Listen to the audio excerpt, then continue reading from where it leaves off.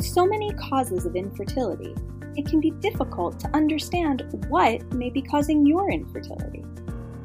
So, let's break it down, one by one. PCOS. Super important, super prevalent illness. PCOS affects so many people. If you've never heard of PCOS, you might have heard it as polycystic ovarian syndrome.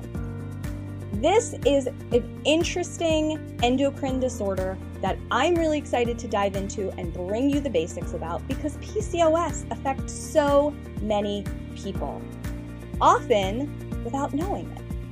Also, often, treatments aren't really treatments as much as Band-Aid solutions or masking the symptoms. I am excited because I have talked to so many PCOS experts, people with PCOS, people who have reversed their PCOS. It's a fascinating topic.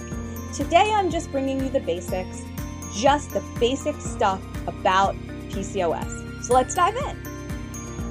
What is PCOS?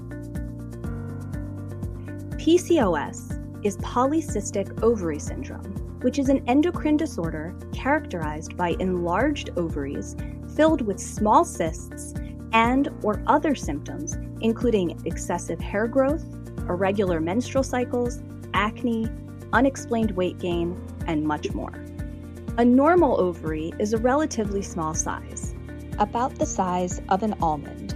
But with PCOS, an ovary is enlarged and filled with cysts.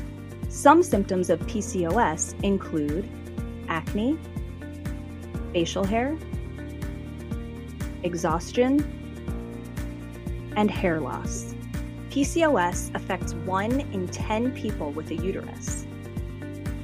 Around 30% of infertility cases are caused by PCOS. There is no cure for PCOS, but symptoms can be managed. A diagnosis is made through a combination of tests including imaging, blood testing, pelvic exams, and more. Symptoms may include, but are not limited to, excessive body and facial hair, irregular periods, loss of hair on the scalp, unexplained weight gain, and acne. PCOS can be treated many ways, including natural approaches, and in some cases can actually be reversed. Stay tuned for more information about infertility, and don't forget to follow and subscribe.